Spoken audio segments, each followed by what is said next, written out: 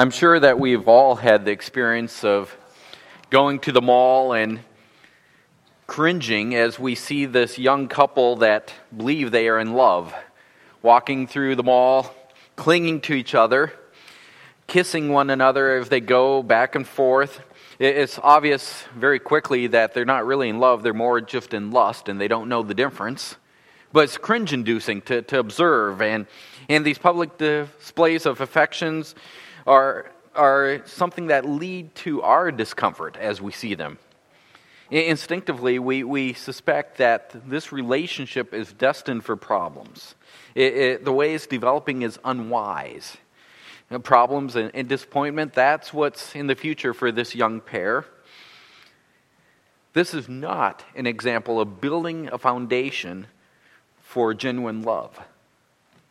Yet, as we discussed last week, when we look around our society, we largely fail to find good examples of relationships of genuine love. Fortunately, we can look within our church and we can find a few. But throughout our culture, there really is very little that we can see of examples of what genuine love, true love, looks like. We certainly cannot find them in social media or on TV shows and movies. This is why we need the Song of Solomon, the Song of Songs. Here we find God's design for genuine, intimate love between a man and a woman, presented in a pure example to us.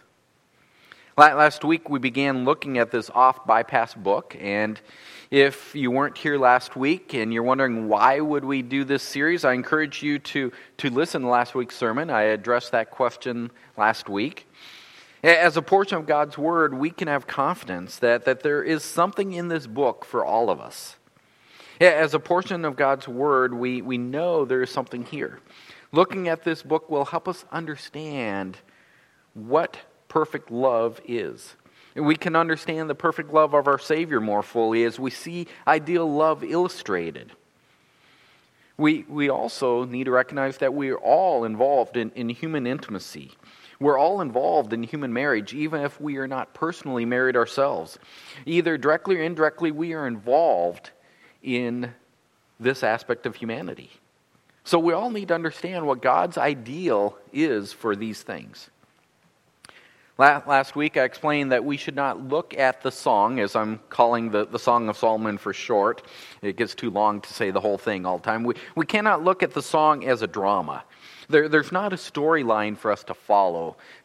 Rather, what this is a song that's really like a symphony. There are several parts that provide movement.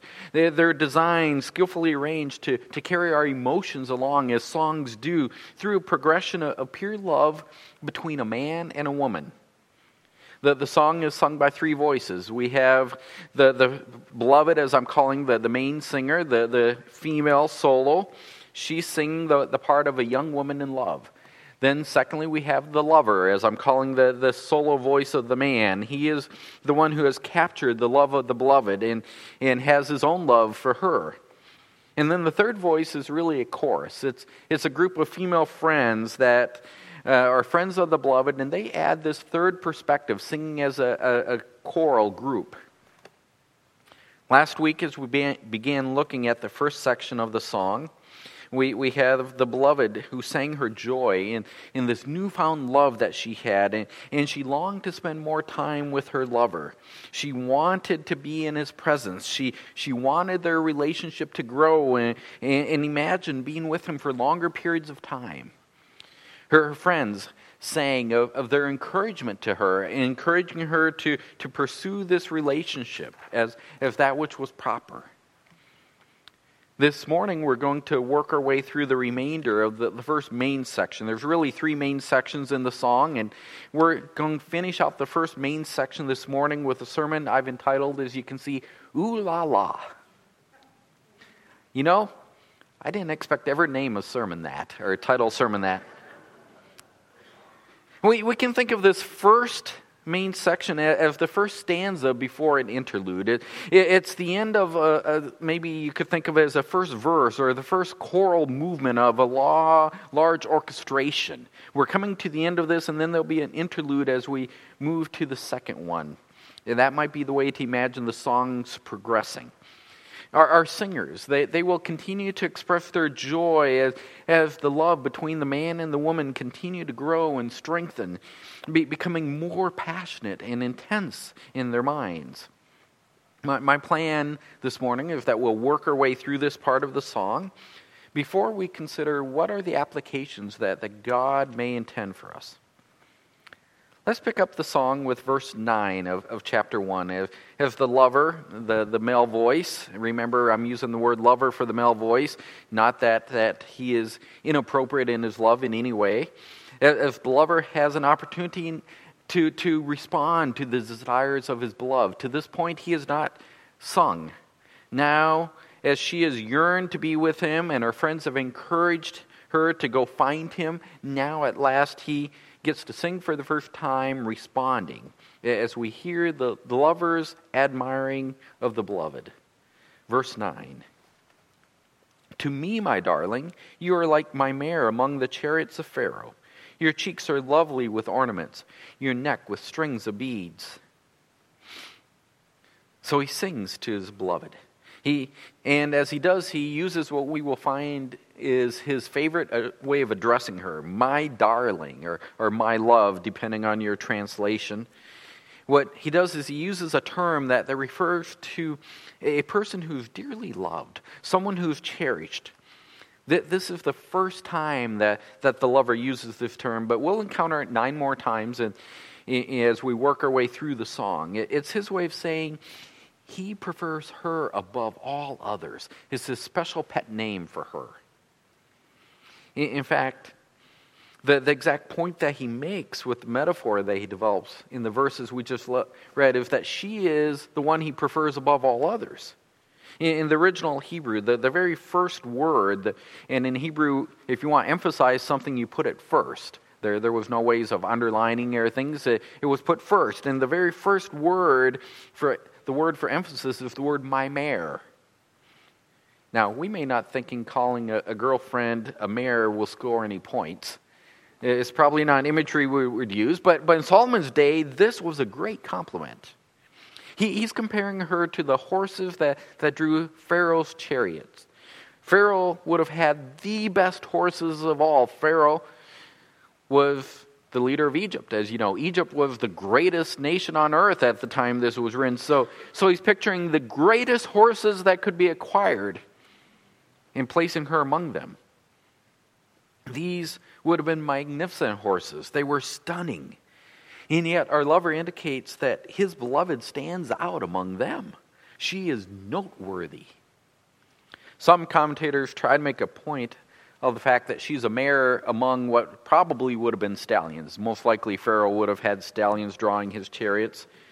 Personally, I think that's straining the metaphor a little too far. He simply calls her a mare because she's a woman. It wouldn't be appropriate to liken her to a stallion. The lover considers her, though, and he considers his beloved, and he sees her, and he thinks of her adornment, and that's comparable to the dazzling ornaments and adornment that would have decked out Pharaoh's horses on display. In his eyes, his beloved is equally dazzling. He cannot help but admire her. As soon as the lover sings his lines of admiration, the chorus, the friends, they again respond. As they continue to encourage the relationship, the friends encourage the relationship. Verse 11, we will make for you ornaments of gold with beads of silver. You can almost hear this chorus chiming in real fast, right? We will make you ornaments of gold with beads of silver. As he has just mentioned, you have around your neck these strings of beads. Well, we'll make you more, and they'll be great ones. The lover admired the beloved's adornments, so her friends sing that they'll ensure that she has even greater adornments to wear for her lover. They will make her ornaments of gold, the most precious metal, and silver, the next precious. Ornaments that will amplify her beauty before her lover. In the era that the song's written here, the primary time that a young lady would wear such adornment would be at her wedding. It may be that friends are saying, we're going to start preparing for your wedding. It's obvious where this relationship is going. There's true love being developed here. We see where it's going, and we're going to prepare for that blessed day. We'll start accumulating what's needed now. In other words, they're giving their blessing in the preparation of adornment. Things are not really different today in that regard. The beaded dress and the jewelry that bride wears on her wedding day, they are far greater than anything she wears at any other time of her life. We've all seen brides walk down with their dresses glittering and full of beads and ornamentation and sparkle. And yet we don't see a woman wear that any other time. I'm sure we've all also seen groups of ladies running around town with sashes that say bride, maid of honor, bridesmaid. The bride and the bridal party, they plan entire days of festivities around selecting the dresses and the accessories, all in preparation for that day. The event of picking out these things, that it's a significant event. It's not something rushed through. And the bridal party is all involved in the activities. And that's one way that they share in the joy of the bride. They're sharing the joy that the bride and the groom will have for one another. The bride and her fiancé, their joy that they'll be united. Well, by joining in these festivities, they're joining in that joy. And they're also, when they join, sharing and encouraging the relationship. They're adding their blessing to the progression of the relationship to marriage. That's what the friends are echoing in verse 11. After the friends then sing of their brief encouragement here, it's brief, but it's encouraging. The beloved, once more, is given several solo lines. The lady gets to sing a lot more in this song than the man does, and she, once more, is given several solo lines as she now responds to her lover's admiration. The young woman is allowed to initiate a love song here at the beginning. She was the first sing, and she responds with her admiration intensifying. Her song is more specific than the lover's song, yet she continues this royal imagery. He mentioned Pharaoh's chariot, so she picks up that idea from that reference of Pharaoh and uses a royal image when she sings here in verse 12. While the king was at his table, my perfume gave forth its fragrance. My beloved is to me a pouch of myrrh which lies all night between my breasts. My beloved is to me a cluster of henna blossoms in the vineyards of En-gedi. The woman continues to see her lover as her personal king. He is royal in her eyes. She pictures him now as lounging at his banqueting couch. Remember, at that day, they didn't sit at tables like we will this afternoon when we eat together. They lounged on couches. They in a reclined position. So she pictures herself reclining next to him, enjoying his admiration of her. Her longing for her lover is certainly intensifying. In verse 13, for the first time, she uses what will become her favorite descriptor for her lover when she refers to him as my beloved. It's a similar in meaning to the word that the lover used in verse 9. It's a different word, but it's also a word that's used for one who's dearly loved, one who's cherished, one who's preferred above all others. And she adds the personal pronoun my beloved. She identifies her lover as her personal beloved one. Now, the woman, she'll go on and use this term 27 times in the song as she refers to her man. And her friends will also echo the same word another 5 times, picking up her language and referring to the man by the same term as the woman's using. So we see this word a lot as she refers to her beloved. The woman, the beloved, longs to recline and celebrate in his presence. She wants her lover to enjoy her nearness to him. The reference to her perfume giving off its fragrance. It may even refer to her arousal as well as her attractiveness to him. She imagines her man with her all night, lying with her as if he were the pouch of fragrance that lies between her breasts. To her, he is the one that she savors as the choicest of fragrance. He is as the white, fragrant flowers that the stately henna bush would have there in Engedi, in the carefully tended vineyards of Engedi. As we read these verses, we may not follow all of the imagery invoked. That, as I said last time, is one of the challenges that we have when we come to the Psalms. They're using poetic language to create word pictures, but the word pictures don't necessarily mean things in our minds. We don't think of henna bushes very often, if ever. We don't know anything about where Engedi is, let alone the vineyards of Engedi. They don't create a picture in our mind. You know, if I say something about the grandeur of the Grand Canyon, an image comes to your brain. Not so with the henna bushes in the vineyards of Engedi. We need to work to understand these pictures, but as we do, we can understand that what she is expressing is that her attraction is leading to passion. And the passion is building. There's nothing sexual happening between the two of them at this point. But her attraction is turning into a yearning for an opportunity to express her love physically. She's intimately aware of these growing desires that she has within herself. And she voices them in her song to her lover. We may be a little bit shocked to find such direct language in Scripture. But we should not be surprised at the progress that we see unfolding here in this song. This really is the natural course of attraction and love. As a man and a woman grow in their affection toward one another, and as that affection becomes a deeper attraction, that attraction grows towards love, there's a natural desire to express that love.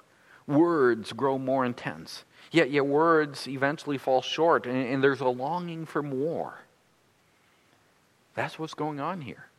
The woman's intense words, as she responds to the admiration of her lover, it now provokes a quick series of back and forth between the lover and the beloved as they sing back and forth to one another about their mutual admiration. The lover responds first to this intense attraction that the woman has just expressed. Verse 15, "How beautiful you are, my darling, how beautiful you are. Your eyes are like doves." I really love this verse. To me, this verse is so stereotypical of us men, or at least maybe I shouldn't label all men here, but I'll put myself in this category. It's like the man here is stunned by the extravagant expressions of his beloved, that the words that she has just made, and he kind of stumbles over his words. She has intimately compared him to a pouch of myrrh. She's compared him to a cluster of henna blossoms. He responds, "You're really beautiful." Really, that's what he's saying here. If you get down to it for a moment, it's as if her emotions overwhelm him, and he loses his poetic voice completely. All he can do is repeat himself, "How beautiful you are, how beautiful you are." He does manage at the end to come up with a simple comparison. He matches her eyes to doves, but it's so far below the words he used at the beginning. But the beloved, she faithfully responds. The beloved responds, "How handsome you are, my beloved, and how pleasant. Indeed, our couch is luxurious." We lose it in our English translation, but the beloved simply echoes the words of her lover. The term that we have translated as handsome is the exact same word as we find in verse 15 for beautiful. It's simply the male version of the word, the masculine form. So she's simply echoing his words back to him. It's unclear who sings verse 17. There are not clear indicators if it's sung by the male or the female soloist in the song, but the back and forth nature that we have going on here suggests that verse 17 is probably the male solo voice, the man singing again. As she says, "Our couch is luxurious." Well, he says, the beams of our house are cedars, our rafters, cypress. It's obvious from this going back and forth that the beloved was successful in her quest. If you recall last week, it ended with her singing about her desire to find her beloved, or her lover rather, to find him out among the shepherds. And her friends encouraged her, well, go look for him, go seek him. Well, obviously she found him because now they're going back and forth with one another.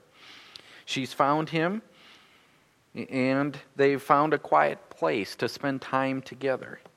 It is simply a rustic place in the forest somewhere, but in their eyes, this place is as glorious as a palace that's built with cedars and cypress, the most expensive of woods, the most luxurious palace you can imagine. Their rustic little spot in the forest is just as idyllic in their eyes. The back and forth continues in verse 1 as the woman sings again. I am the rose of Sharon, the lily of the valleys. Frankly, this is probably one of the more challenging verses for us to understand properly. Not because the language is difficult, but because we bring preconceptions to this verse. For the past couple of millennia, the phrase rose of Sharon and lilies of valleys, they've been romanticized. Because of this verse, they've been picked up and they make frequent appearances in Christian poetry. So in our minds, these words create these beautiful images tied to this millennia poetry.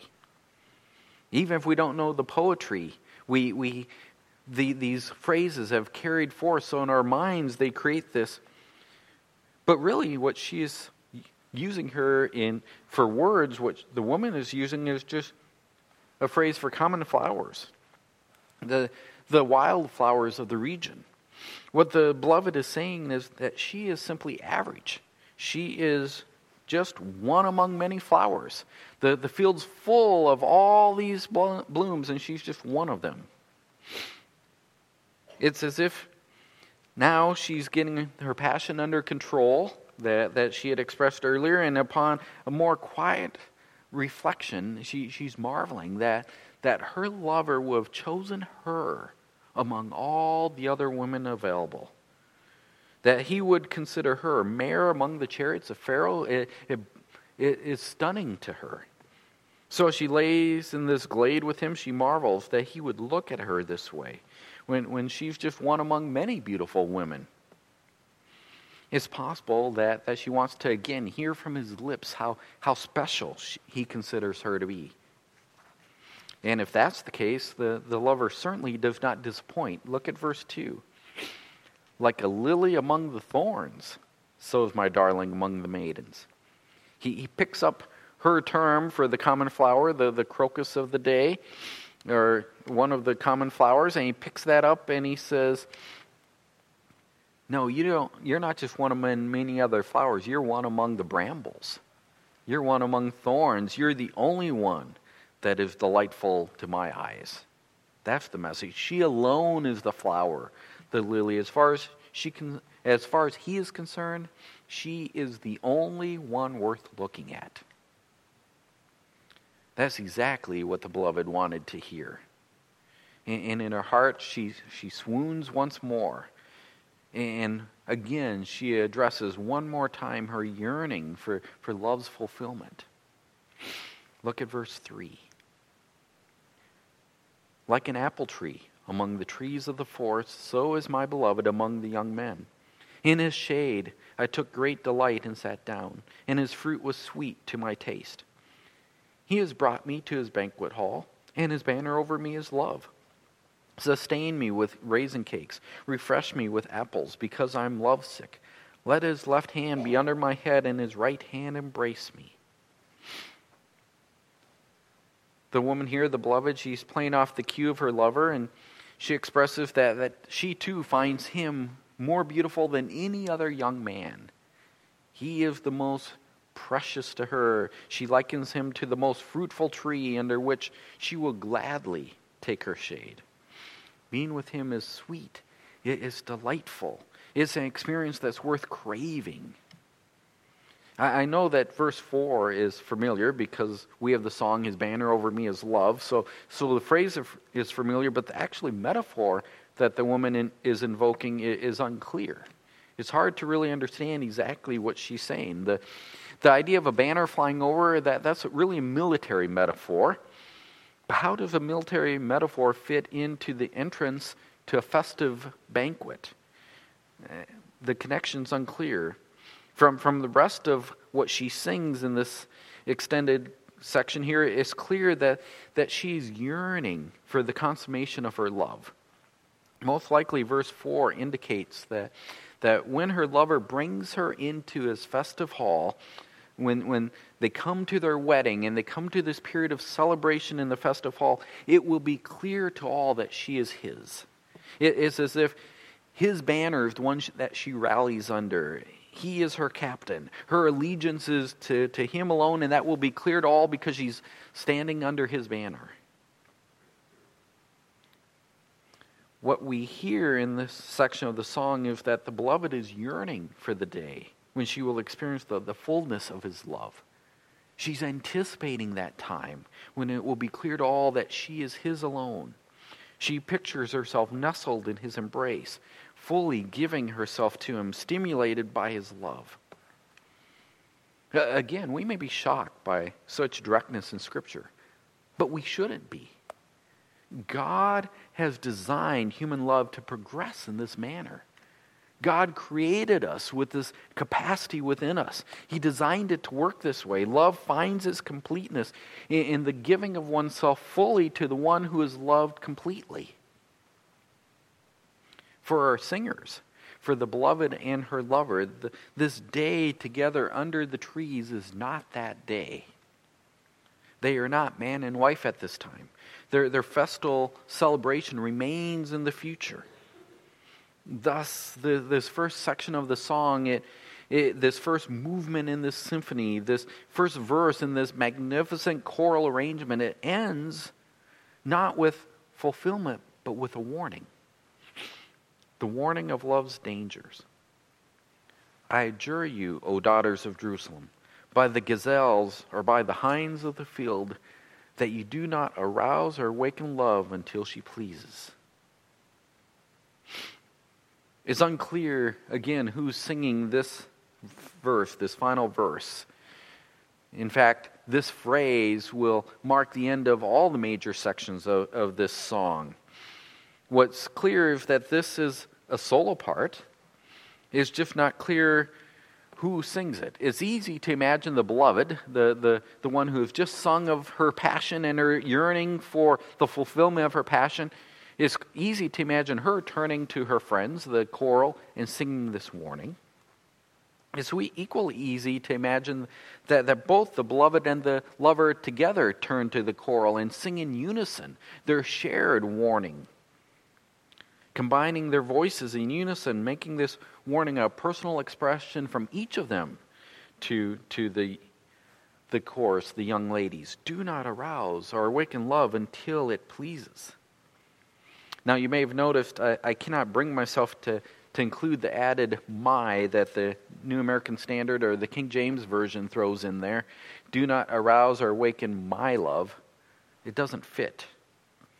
That's supplied because the translators thought the love's been consummated and now the lover has fallen asleep, and they're saying don't wake her up until she pleases to be awake. That's not what's going on here. The warning is not about either waking the beloved or the lover who's fallen asleep. The warning is about awaking love itself before the proper time.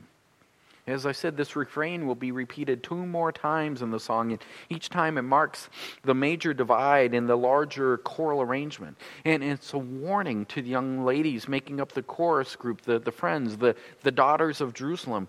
It's a warning to avoid arousing love before its proper time. The beloved and the lover, they're at the point where they long for one another. They long for the full physical union of love. Their passion is rising to the level where it's becoming all-consuming as they desire more and more. They desire closer and closer intimacy. They're experiencing the power of love as it grows to this point. Nothing can express the power of love's passion more fully than this warning to the female companions: avoid getting to this point before it's time. You may recall I mentioned last week that we should learn several lessons as we work our way through the song. The lesson that we learned last week, lesson number 1, was that love is worth pursuing as a God-given gift. God is the one who gives us human love. And when God gives it to us, it's worth pursuing because it comes from God. It's one of His good gifts. Well, this week we have a second lesson. A lesson that comes from this final warning. Lesson number 2 is that we must constrain new love until it can rightly grow. We must constrain it. We must constrain new love until it can rightly grow. Constrain is a word that means to severely restrict something, to restrict the scope or activity of something. In this case, what we need constrain is the scope and the activity of new love.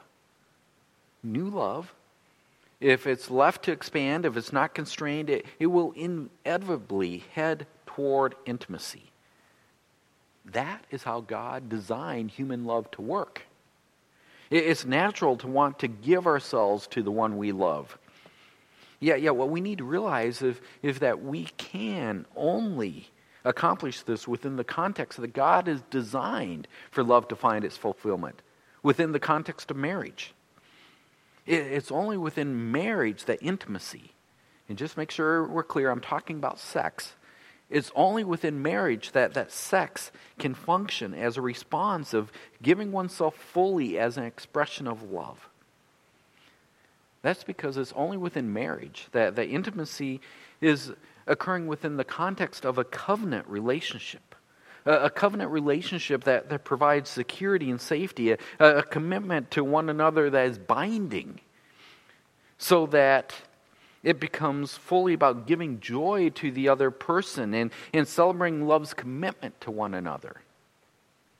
Our sin-filled culture has tried to separate sexual intimacy from marriage, from the marriage covenant. Yet whenever intimacy is pursued outside the covenant commitment of marriage, it becomes a means of taking rather than giving, which distorts completely God's design. Men and women are taking pleasure for themselves, for their own enjoyment, when it's moved outside the covenant relationship of marriage. They are not giving of themselves as a final full expression of their love. In fact, they cannot fully give of themselves because they've never committed themselves to the other person in a binding covenant. Marriage alone provides that context. I know that many people today treat the marriage covenant more like a negotiated contract than a binding agreement. Again, that's just a testimonial to the level that sin has penetrated our culture. That says nothing about what God designed the covenant to be. God designed the covenant of marriage to be binding. That's not our lesson, though, this morning. The lesson from the song that we have this morning is a warning about the danger that comes when we dabble with the precursors to human intimacy, when we allow love to start developing, when the opportunity for intimacy within the covenant context of marriage is not present. That's the warning. We're playing with something that is likely blow up in our face when we allow love to begin when it cannot go all the way, when romantic love has no means of finding its fulfillment. Now, there are several applications that should strike us from this lesson. It is always inappropriate to allow any sort of new love, any sort of romantic love to develop when it cannot rightly grow. That means married men and women cannot casually flirt with people who are not their spouses. Married men and women cannot spend private time with people who are not their spouses. These actions risk illicit development of love beginning in places where it cannot rightly grow. We need to realize that there's no one standing on a platform on their wedding day saying "I do" to their spouse, establishing the marriage covenant. No one is standing there planning to have an affair. Affairs come because we fail to constrain ourselves as we ought. And we allow new love to sprout where nothing should grow other than the committed love to our spouse. There's an application here for married men and women. We also need to wise up in the area of dating. There's an application when it comes to dating. In our culture, casual sex of our culture tells us more than anything else that we need to work hard to place great safeguards around the dating relationship. So this lesson is particularly applicable for parents of teens. Parents, it's naive to think that our teenage son or daughter that will never be tempted to go too far in the area of physical intimacy. It's naive to think this is not possible with your child. If they are given the opportunity for romantic love to develop, God has designed love so that it will develop. And God has designed love so that when romantic love develops, it will lead to a yearning for more and more intimacy. We're simply ignoring God's design if we think that the love can arbitrarily be stunted because marriage is still years away. It's up to parents to constrain new love in teens. I would suggest that group activities would be the only activities you allow your teenager to go on. Plus, I would also encourage you to have very direct conversations with your teens about the reality of how God has designed love to function. Friends, our culture resists purity. It resists purity and love. And in fact, our culture despises purity. And all of us, all week long, we are inundated with messages that says, cast off any constraints around love. As a church, we need to help one another resist the destructive messages of this world. And we need to follow the wisdom that God has given us in the song. We must constrain new love until it can rightly grow. That is our lesson this morning. Now, before I conclude this morning, I do want to think about how we can see this progress of ideal love as we see it in our text, how that informs us about the love of our Savior. After all, as I said last week, our Savior is the perfect demonstration of love. So how can we look at this progress of ideal love here and learn something about the love of our Savior? At the human level, we've seen that God has designed love so that it will find its final fulfillment in the absolute giving of oneself for the joy of the beloved. That is the final fulfillment of love, that we will humanly give ourselves for the joy and fulfillment of the one that we love. Well, that's what our Savior did. He gave himself completely. He gave his life. He died on the cross so that we would have true joy.